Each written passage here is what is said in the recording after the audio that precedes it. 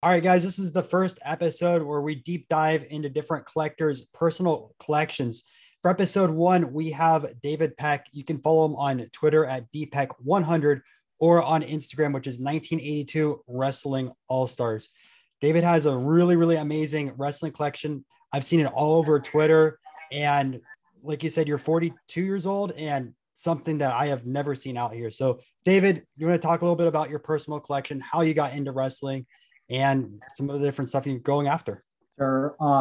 I got into wrestling in 2009, and it was really sort of a fluke because I had grown up collecting baseball and basketball to some degree, but Brock Lesnar was going into the UFC, and then he was in the UFC, so I was he's been my favorite WWE wrestler since he debuted in 2002, and so UFC 100 came along, and I they had put out like Tops had made these sort of like patch type cards, and admittedly, it's been my worst trading card investment ever. They finally have regained their $50 value.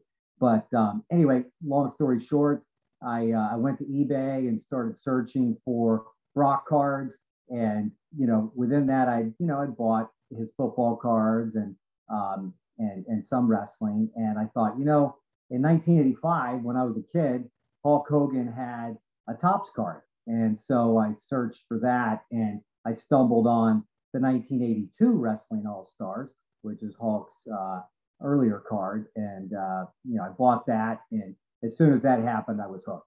Nice. So you mentioned the 1985 Wrestling All Stars and 1982. And is there any other sets out there that people should be looking forward to, like some of the bigger sets for wrestlers? Oh, listen, there's a bunch. I mean, I my sort of focus is 2002 to probably like the early 70s. Like for example, like there's the 1998, 99 WCW autographs. Those have become extremely popular. For me, I just generally focus on, the earlier cards. And so the 2002 WWE Royal Rumble is a cool set. It's got, some, you know, quote unquote true rookie cards in it. Lots of stuff from the 80s. So, there's more than just the Wrestling All Stars for sure. Now, what really considers a rookie card with wrestling? I know with baseball in the past, with like pre-war, it considers like their first cards, but nowadays it looks at when a player actually got called up to the major leagues, which can lead to some confusion in the early 2000s because of different issues with players. But what really considers a rookie card in wrestling when they first debut on TV, when they first get called up and let's say for WWE, or how does that work? I don't even know myself, to be honest with you. I mean, I think the Beckett has put out some rules as to what constitutes a rookie card, and I think they're completely stupid when you look at wrestling. So I'll give you an example. If you go by the Beckett rules for what constitutes a rookie card, Andre the Giant's rookie card is 1987 Tops. Now think about that for a second. He has cards as early as 1970, well, 69 to 70. He's in a Gong magazine that's a cutout, right? There's the 74 Yamakatsu. He's got lots of paper cards, 78, 81, then 82. He's in the 85 sticker set, but 87 is the rookie card. So what I mean, it's Makes completely no stupid. sense. It makes no sense. So I think with wrestling, what you have to do is you just sort of go back in time and look and see what makes sense for you, right? So there are some that are just beyond cut and dry. Like one of the cards I pulled out, I'll show later, is the 2002 WWE Royal Rumble Brock Lesnar. That's cut and dry, right? It's his first issued card. Fleer was a national company. It's pack issued. It meets all the criteria. But like for somebody like me, I don't really spend any time worrying about rookie card status. I like to buy the early stuff of people I think are important. There can be more than one card. I would like to have a lot of irons in the fire, and and go from there. So the discussion is it's kind of interesting because you have some of these sort of fundamentalists that like are hardcore about, well, the rookie card has to be this. I couldn't care less. Wrestlers, do you have any other tips for people just getting into the wrestling side of the hobby? My tip always is just buy what you like. I think what's happened in the past 18 months is you've really seen so many people come into the hobby trying to make money. Now, under no circumstances am I suggesting that trying to make money off cards is bad. But if it's your sole purpose, I think a lot of people are going to be disappointed. And the reason I say that is because, cards go up, they go down, but you get a lot of enjoyment out of cards if you actually like the stuff you're buying. So in the wrestling space, years ago, it was incredibly cheap. Now, eBay is littered with listings at prices that to me are just mind boggling. So I think people need to be cautious and when I say do their homework, not just on price, but everybody's asking me all the time, what's the next big thing? Everything's already been discovered. There's no hidden gem, right? Like there are cards that will go up based on future activity, but we've been at this for years. I mean, I started grading cards in April of 2010. So my good buddy Rob England, he's been at it, another 5 or 6 years longer. I mean, every stone has been turned over.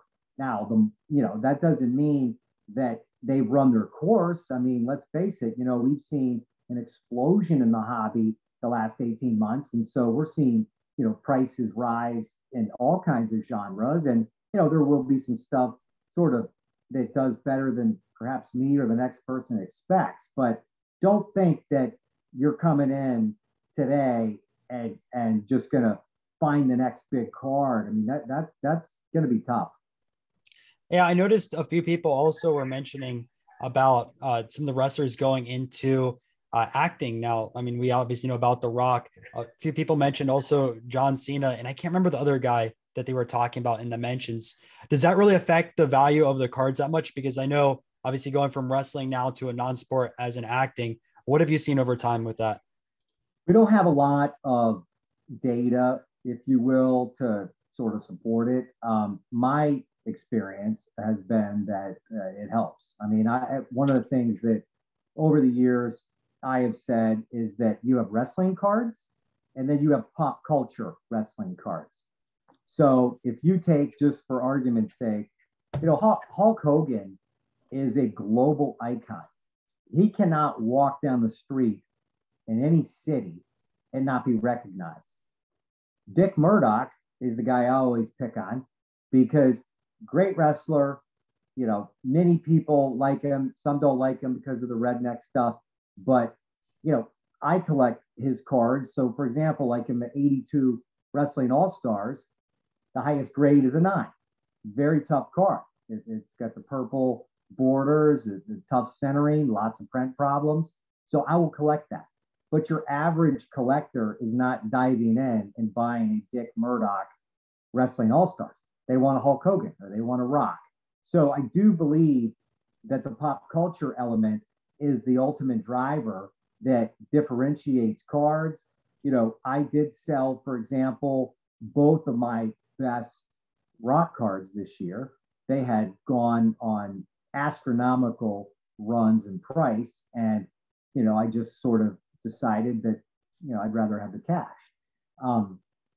But what drove the interest in those cards was their pop culture status. They didn't sell to quote unquote wrestling collectors. They sold to people that were interested in the movie status. Now, John Cena, for example, has been in movies, but you can't in any capacity put him in the same category as The Rock. I mean, The Rock has had, he started off with some, roles where, he was an action guy, limited talking. Now he's arguably the biggest male actor in Hollywood, right? So I think at the end of the day, I mean, it should come as no surprise that his stuff has gained a lot of interest.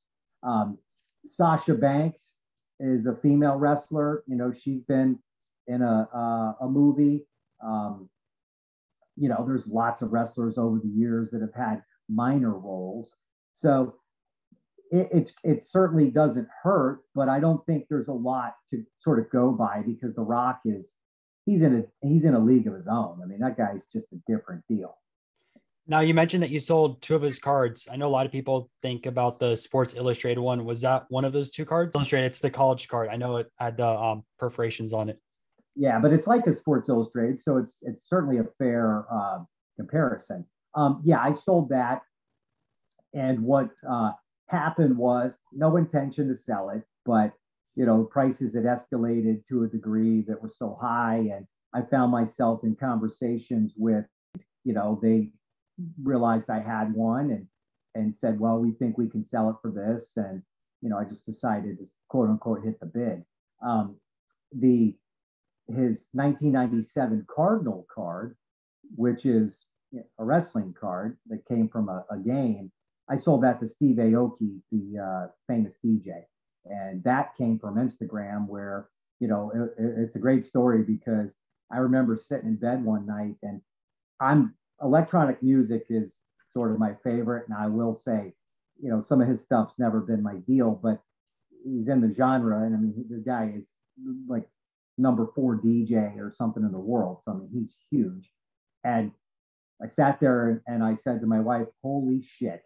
I just got a direct message from Steve Aoki, you know," and he's like, "Hey, you want to slide some gems my way, you know?" And so we actually got off to a weird start because, you know, he thought I was trying to, you know, jerk him around because he's a celebrity, and you know, I said, "Listen, let's get on the phone. It's easier to talk." And you know, we talked a couple times for a few hours, and I said, "You got to understand something, you know, this wrestling stuff. I get it. You're just sort of like want to dabble in it and pick off some stuff, but you got to understand, you know, I've got the number 1 collection in the world, and it's this is I like this stuff. It's not really, you know, yeah, there's money involved and stuff, but this stuff's near and dear." And we ended up, you know, talking some more, and I decided to sell to him because I said, "Look, you know, you're going to put this stuff on Instagram. You've got a following that's incredibly large, and you know, maybe it's good for the rest of my stuff, you know." And so anyway, we struck a deal, and I actually sold him. I had 2 of the 85 tops Hogan's, the yellow one and a 10, and I sold him my spare. So we worked a deal, and but you know, it's interesting too. I sold him a John Cena, and actually a couple of John Cenas, and you know, when you talk to a guy like that, he wanted pop culture. He has zero interest in wrestlers. He wanted pop culture guys. That makes sense on there. Now, I heard you mention the 85 Hulk Hogan. Now, I know there's the tops one, there's the Opeachy. You just mentioned a yellow one. Is there any other variations of that? Yeah, well, not from 85.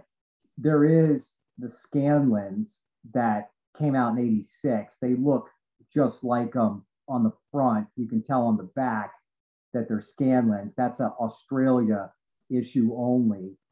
I don't have any of the Hogans. I got a couple of loose cards from the set. Those are going to be very valuable. I mean, because they're just, I think, and I mean this with all due respect, the New Zealanders and the Australian folks, I mean, they beat up cards like nobody around the world. They do. I can say that because I get a lot of Scanlons for cricket. Okay, you never seen cards in this condition. So there's no unopened wax.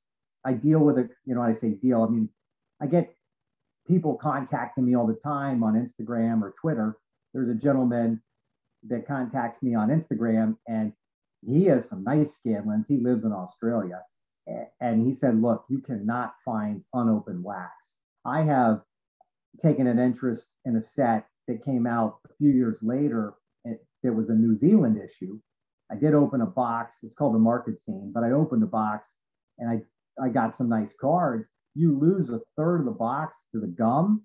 So, I mean, you get 150 cards, but 50 of them are toast. That said, they're packed fresh, right? So, other than wrinkles or, you know, a chipped corner, and then naturally centering, you got a chance to actually get some nice cards. And so, you buy a marketing set from somebody from New Zealand, there's a high probability those cards are beat to shit. No, I 100% agree with that. So one of the things I wanted to see is some of the different cards in your collection. A few people wanted to see your grills. So I think you said you brought between maybe like 5 or 10 different cards. You want to kind of show them off and some of the different stories behind them? Sure. I mean, I don't just collect wrestling. This is probably my most expensive card. Oh, the Tyson. Nice. Well, no, but it's the Italian back. I mean, it's the real deal. So, I got into wrestling and I picked Hogan, Andre, Flair. And so, I mean, there's so many cards that I was the first person online to say we're going to go up and started, PSA threads. And so anyway, I got into a bidding war one night in 2010 with a guy, and I won a beat up copy of Tyson from a seller in Italy. And so I did some further, sort of research, and I found a thread on the PSA message board where somebody said, "Oh, I think I got shilled." And I was like, wait a second, that was me. I bought that card. So I created an account and I said, I logged in. I said, no, you were bidding against me. I bought that. So I have, Tyson has been, probably my best investment in cards. I bought a bunch. I mean, I have 5 PSA 9s of the Italians. I self-submitted those all myself. And so I never landed a 10. And there was a guy on the message boards that was able to, secure a 10. I don't remember if he submitted it or bought it. I think he submitted it. But anyway, so I needed a 10. And I ended up, he put it on eBay and he done me luck. And then, we struck a deal. And so I bought that. And, that's easily my most expensive card. The Tyson card has skyrocketed. And so, it's I love it because the picture is actually of Tyson from '85. He had just demolished a guy named Sammy Scaff, and he's being interviewed. I thought it was in Madison Square Garden, but it's actually upstate New York. It just happened to be the MSG network. So there's 2 Tysons. There's the Italian back, and then there's the UK back. The UK back is from '87. It is not the same year. There are stickers in that set from the Australian Open. And so where you read on the back that they won the '87 Australian Open. So the Italian's the one to own. The UK, it's good, but it's not the quote unquote rookie. Now, what's the pop on that about, just in general, the Tysons? Oh, so this is a pop 3, and there's 16 9s. I've got 5 of them. Wow. So we're, I'm in real good shape on that situation. So, but no, this is my card that, is just going to go into the, upper echelon because, listen, wrestling's cool. I mean, that's my sort of core, but Tyson is, he's Tyson. I mean, he's taken on a mind of his own. And really what helped was that, one, collecting became popular, but 2, when he took that fight, he did he did, he just got so much interest, and he started doing those YouTube videos and stuff. So the next card, this is a really cool set. This is obviously Ric Flair. You can see the back. And this is the Carnation Major League Wrestling set. Now, all the grading companies have it as 86. The back has a copyright of 85. What's interesting about this set is my belief is this was part of Pro Wrestling USA. So in 1984 into 85, the rest of the wrestling world was getting killed by Vince McMahon. And so they formed Pro Wrestling USA. So it was the AWA and NWA, and they were doing these joint shows to try to, drum up interest. So this is the only 10. It's incredibly, this whole set is incredibly condition sensitive. There's only 3 10s from the set. I have 2. There's a Kamala, there's 2 of those, and then the Flair. And so I'm not really sure. Nobody really knows the story behind these. They came out in carnation, like the cocoa mix, right? But nobody really knows the story because I think they're a regional based deal. There's a poster offer on the back, and there's never been a poster surface. I've never seen a box of carnation that says there's cards inside. Now you have seen packs that had the cocoa mix powder on the outside, so you assume that they were definitely in them, but it's weird. And so super condition sensitive. So many of the cards have a wrinkle on the back, so you're going to get like a grade of a 5. So that right there, even though the 82 All-Stars, Ric Flair is arguably a more popular card, this thing is a monster. I mean, it's a pop 1. There's, I want to say 6 9s, maybe 6 8s. I mean, you're only talking about 15 investment grade cards. It's serious. Next, we've got this is probably my most expensive wrestling card. You're looking at the Andre the Giant. And so this is a PSA 9. There's a huge discrepancy in the way these cards are graded. BGS, you'll see 9 5s of Hogan and Andre. There's no 10s of either from PSA. I mean, that should tell you everything. That's a pop 4 and a 9. I bought that in 2011 for like $1,800, actually 1,822 or something. And, there's literally been 2 copies graded 9 cents. So, 10 years later, I mean, it's the Andre. So for people at home, the Andre is the top card in the 82 Wrestling All-Stars set. And those came mail order only, and they're in a cello pack. And Andre, every single time, is on top. So you have massive corner issues. Centering is a problem on every card in the set. There's no card in the set that has, great centering every single time.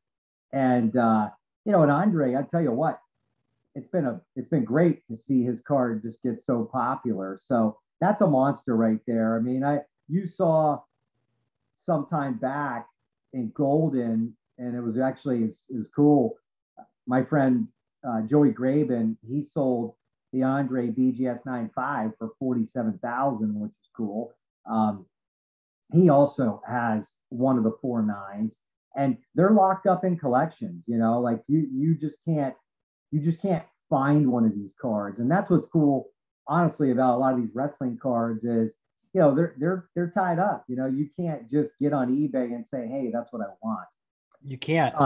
That's what I like. That's what I like about vintage and pre-war as well. I'm in the same boat where it's like, I can't afford the 7s, the 8s and 9s. So I'll try to upgrade over time, but you just start with the 2 or 3. And eventually if you can find a 4 at a show, you trade for it and continue to build these up because it's just so rare. At a certain point, you're just not going to be any on eBay.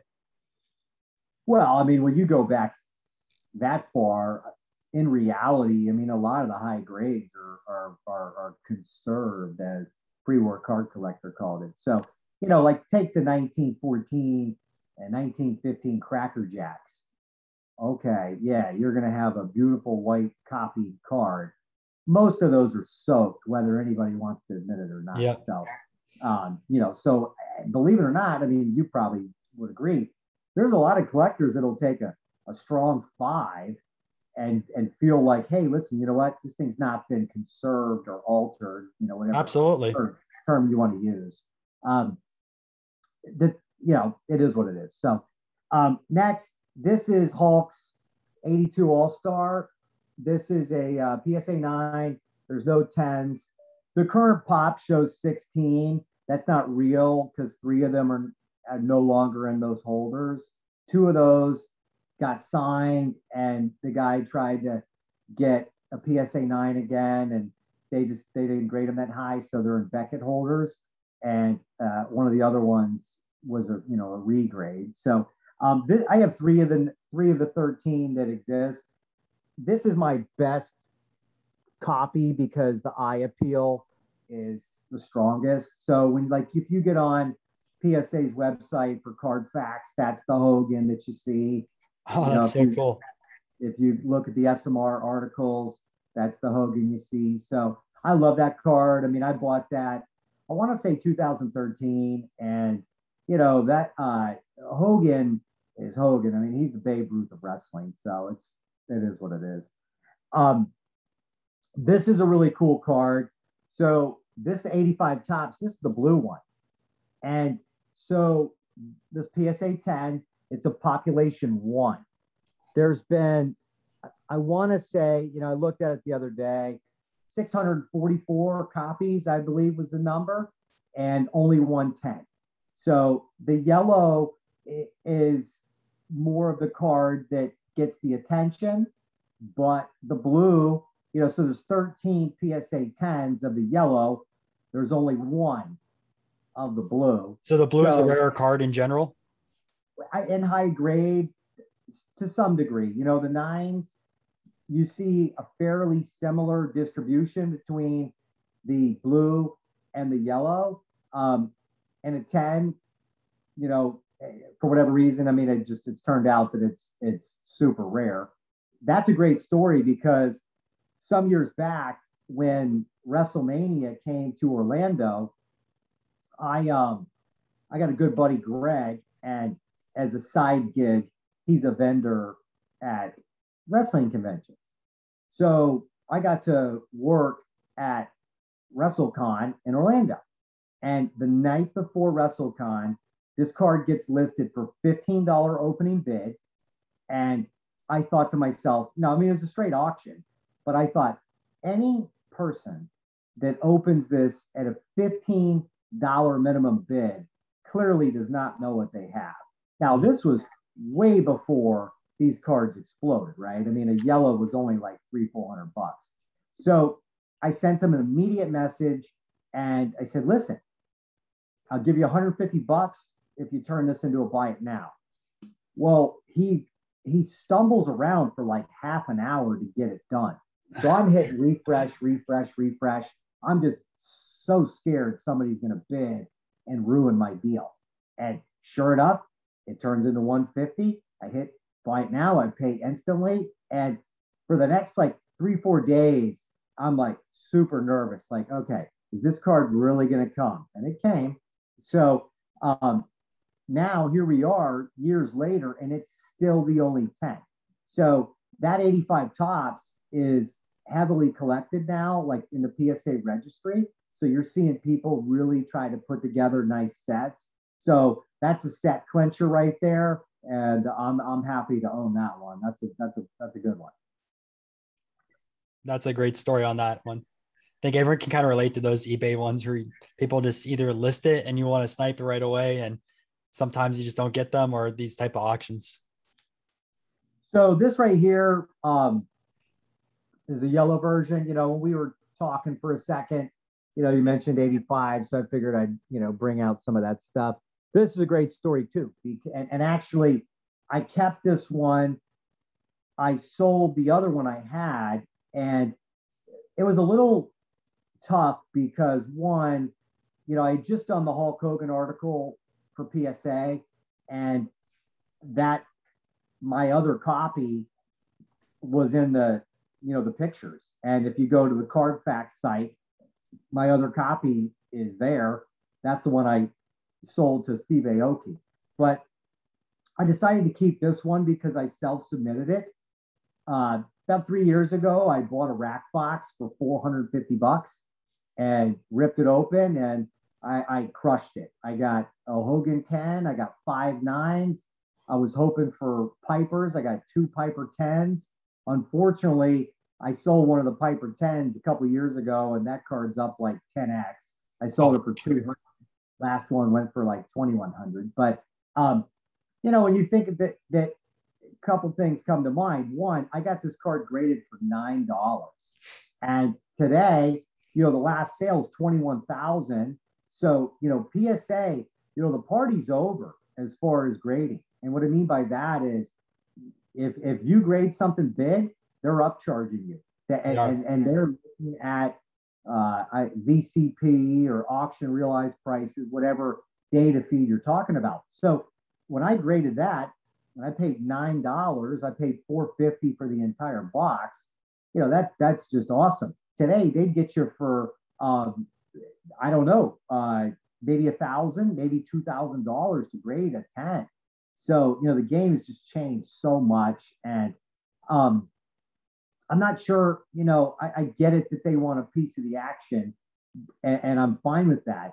But it's a little challenging to think that we're sort of in this window of time where prices have gone up, and what if prices go down? You could end up. I had a guy that emailed me the other day that I talked to, and he graded an 82 Cosmos. It was a PSA 8. They got him for $500. Now I graded my 9, so there's that's a very tough card from Japan. There's a 10, a 9, maybe 2 8s. I'd have to check. They were using a comp on a PSA 6 that went for like $8 something thousand. Well, I know actually that it was paid for. I found that out the other day. But that card's not, I mean, a PSA 6 or a PSA 8 of the Cosmos, it's hard for me to sort of view that as like an $8,000 card, maybe, but whatever. Well, I graded my 9 6 or 7 years ago for like $10, so it's tough when all of a sudden the submission fees are getting that high. Final card, I just try to keep it sort of short. Brock Lesnar is my favorite wrestler. This is PSA 10 from the 2002 WWE Royal Rumble set that Fleer put out. That's essentially where I sort of stopped collecting. That set's very popular. It's going to continue to get popular because it's got, and these would fit the Beckett rookie card criteria. I guess I could call it that. You have John Cena, Randy Orton, Batista, Stacy Keibler, Brock Lesnar. I mean, it is a monster set of stuff. And so they're very condition sensitive. I've opened 7 boxes and got real fortunate, and was able to just continue to buy boxes over time. The Brock is a pop 5. I've got 2 of them. I self-submitted. That pop's not going to grow much. And I'll tell you why, because the last few boxes I bought, the cards were stuck together. So when you have a glossy finish and you have black borders, the condition sensitivity is off the charts. You're not going to get on eBay and be able to buy a set of these cards in nail high grades, because just the shipping alone, like if somebody puts it in, one of those 100 count boxes, they're going to shake around in there and you're going to chip a corner. I mean, I found some of these chipped, out of the packs. Matter of fact, actually the last box I opened, I found what I thought was a perfect Brock. The back was miscut. oh. It was just like, you can't be serious, So a 9 for that card is going to turn out to be a super good card. Cena, for example, has slightly more 10s. I found his card to be generally a little bit higher graded out of the pack. I don't know. I mean, I've only opened 7 boxes, so that's not necessarily enough data to draw great conclusions. But part of that had to do with the Brock.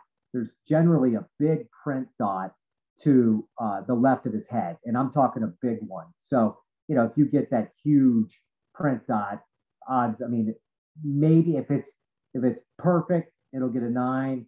If it's not, you're probably getting a 7. So, but Brock's my guy, and I'm thrilled that I was able to self-submit that. So that's about as new as I go. I mean, I will admit, well, actually, you know what? That's funny. Now I start thinking about the dates.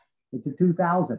I bought some Nick Gage cards because I don't like Nick Gage. I think that kind of hardcore wrestling stupid, but there's such a market for it at this point because they could do whatever they want. And what the only way I even found out about Nick Gage is, I did a deal with Matt Cardona, and he told me that he was going to be fighting or wrestling, whatever you want to call that, because it was gruesome. He was going to be doing a match with Gage in GCW, and Cardona was bleeding like a pig. I mean, we text back and forth. His back did not stop bleeding for like a week. I mean, because he got suplexed on a table. So I just, at that time, I thought, well, just for speculation, I'll go get this Nick Gage card, but it's actually 2000 BB. So I have a few other questions from people from Twitter. So the first one is, what would be the Grail Charlotte Flair card? I wish I could answer that better, to be honest with you. I saw that today on our feed, and I guess what I would do, I'm going to give a shout out to WrestlingTradingCards.com. They're such a valuable resource in the hobby. Their checklists have been so important in my collection. The grading companies use them as the official sort of checklist. And I would say that if there is a low print Charlotte card, so I'll give you an example. In that dialogue, there was talk about Roman Reigns, right? There is a super refractor from years back that's signed. And I remember it went for like 1,500, maybe as much as 8 or 9 years ago. And, Roman kind of sucked for a few years. And, now he's come into his own. He's obviously, their top guy. Well, I bet you that card is probably 5 to 10 grand. I know that's a wide range, but it's a one of one. You never know. You just never know. It's 5 at least. Let's just say that. So if Charlotte has low print cards, those are naturally going to be the best. I'm not an expert on her. I would just tell everybody, over time, WrestlingTradingCards.com is redoing their site.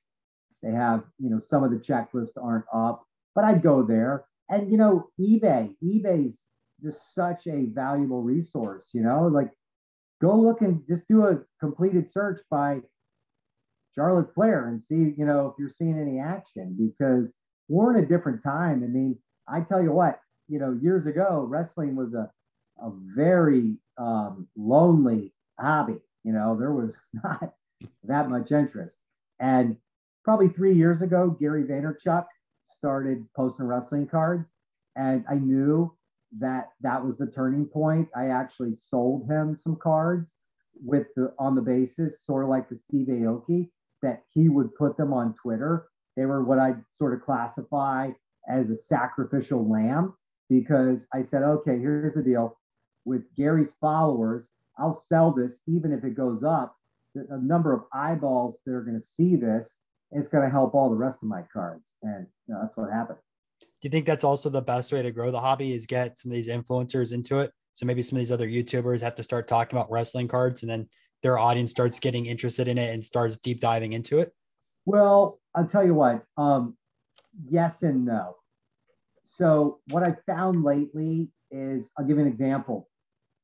Somebody made a comment today and you tagged me, and they had this Hulk Hogan card, right? It's garbage. I mean, it's 85 tops. That's probably going to grade like a 5 or a 6. Well, in my direct messages, he was trying to sell it to me.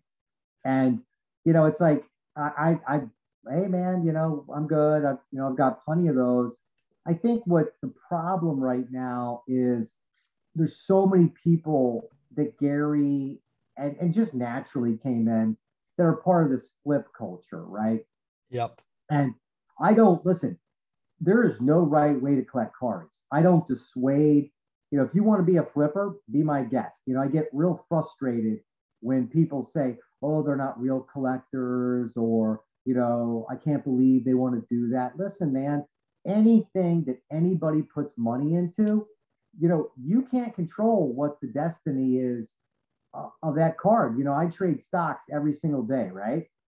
I mean, I buy something in the morning that I might sell 5 minutes later. So, so the shareholders of XYZ stock may be like, oh, I hate the day traders. But guess what? Where there's profit opportunity, money follows. So, it is what it is. But I think the reality of it is that as the hobby expands, for wrestling cards to really develop, you need more people to try to build some world-class collections. It can't just be, trading them. So I have, a bunch of people I communicate over the years, and, there's 5 or 6 people I know that, sort of at the top of the graded wrestling card game. I mean, it's a small community. And so I would argue that I'd be much more interested to see, people building out collections. Like Jamie Wallace is a guy that's, popular online, and he's developing, a collection of the 98, 99 WCW autos, right? He's holding them and he's keeping them, right? Now, long term, we'll see what his plans are. I mean, hopefully, for his sake, he enjoys them and he keeps them. But that's what drives demand. You need sticky buyers. If every card that is bought is meant to be sold, that's a house of cards, and that doesn't matter if it's wrestling or soccer or basketball or whatever. And so I think what's helped wrestling is, if you look at the best cards in the graded card hobby, they're stuck in collections. You get on eBay, I think there's, of the Wrestling All-Stars, there's something like 3 PSA 10s for sale, right? Well, you can't get on eBay and buy them, because me and Joey Graben and Greg and Ray from Hawaii and Rob, to a lesser extent, on the 10s, we're not selling, right? And so that's how you drive interest. That's how you drive value. Nice. And speaking of value, so also in one of the Twitter threads, people were talking about the new AEW cards. Who was that wrestler that just signed with the AEW? Punk. CM Punk. That's right. So now CM Punk's over at AEW, and Upper Deck's releasing a set or some packs over there. So where do you see that going now, with Topps producing wrestling for WWE and Upper Deck now with AEW? Well, Topps has been in the game for a while. I think AEW and Upper Deck, it's going to be hot out of the gate. There's no doubt about it. You're seeing posts from lots of people that have bought pre-sale boxes. I mean, it's going to be hot. In all fairness, I hate CM Punk, right? He dissed on the wrestling business for years.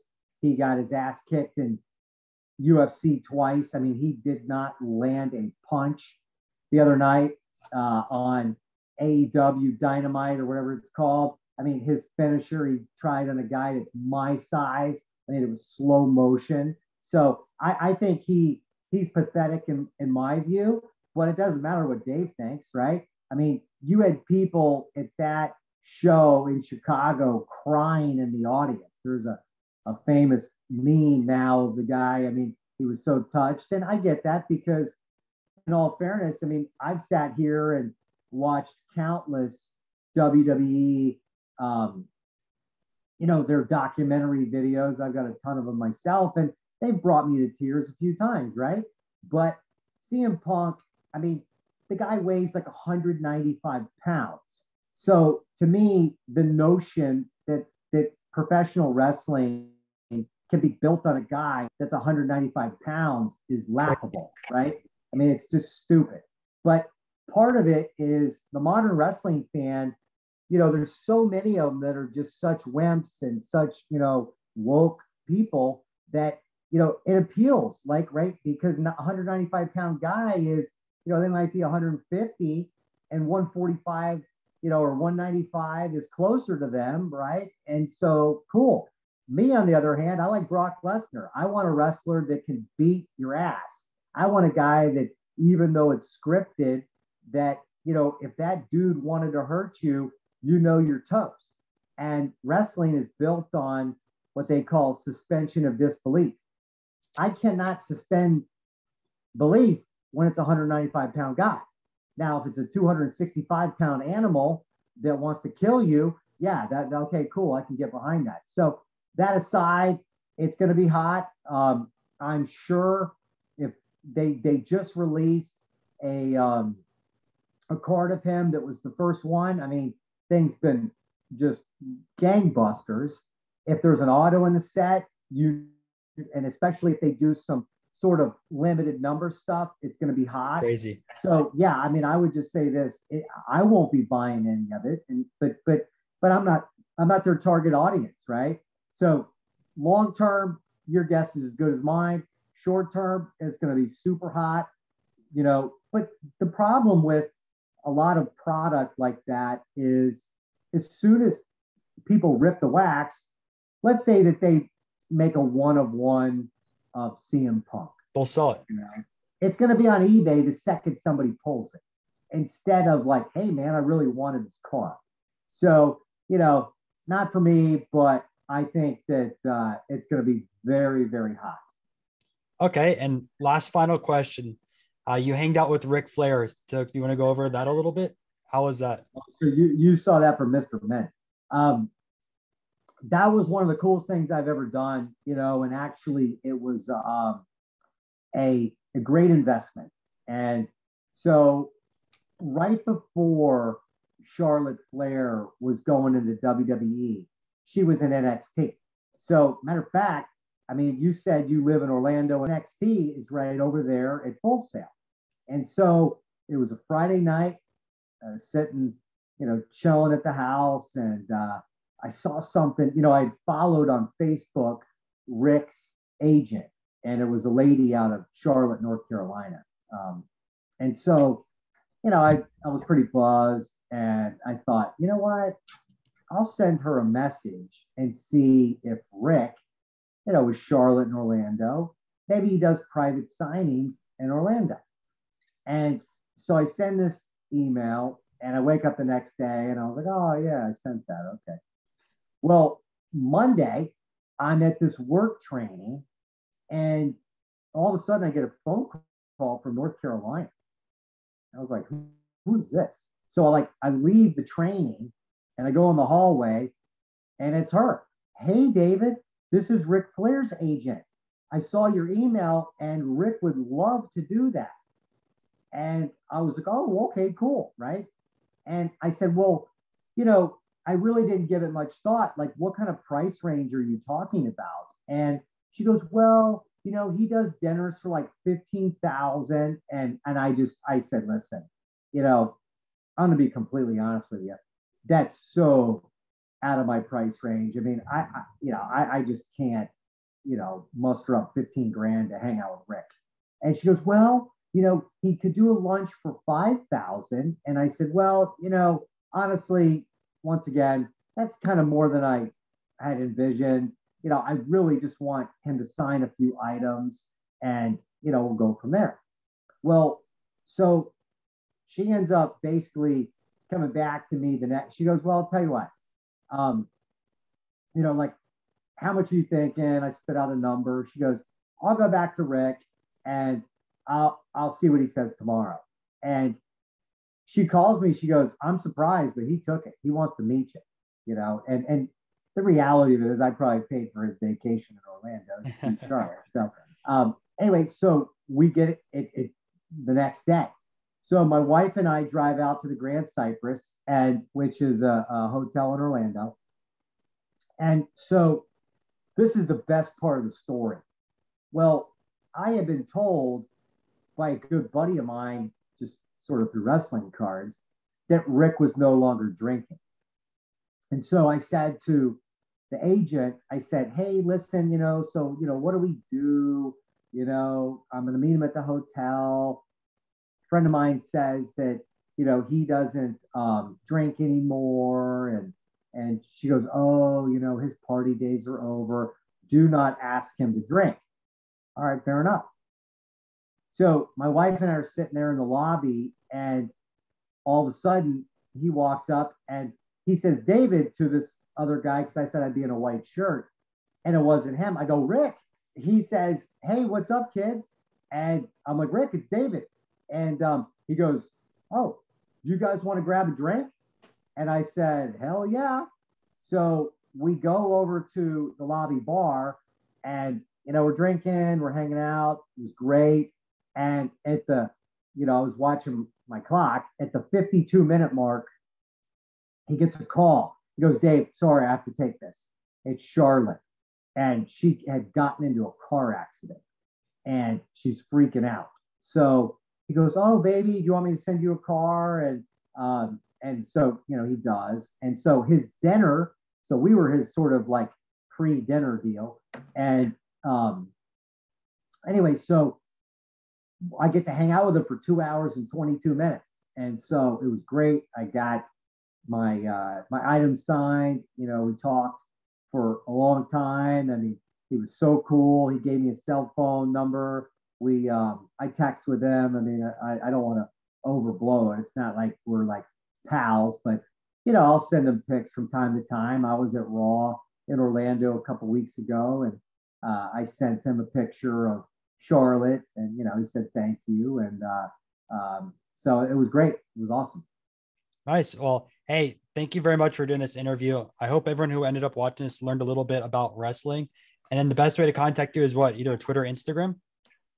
Yeah, so I'm on Instagram at 1982 Wrestling All Stars.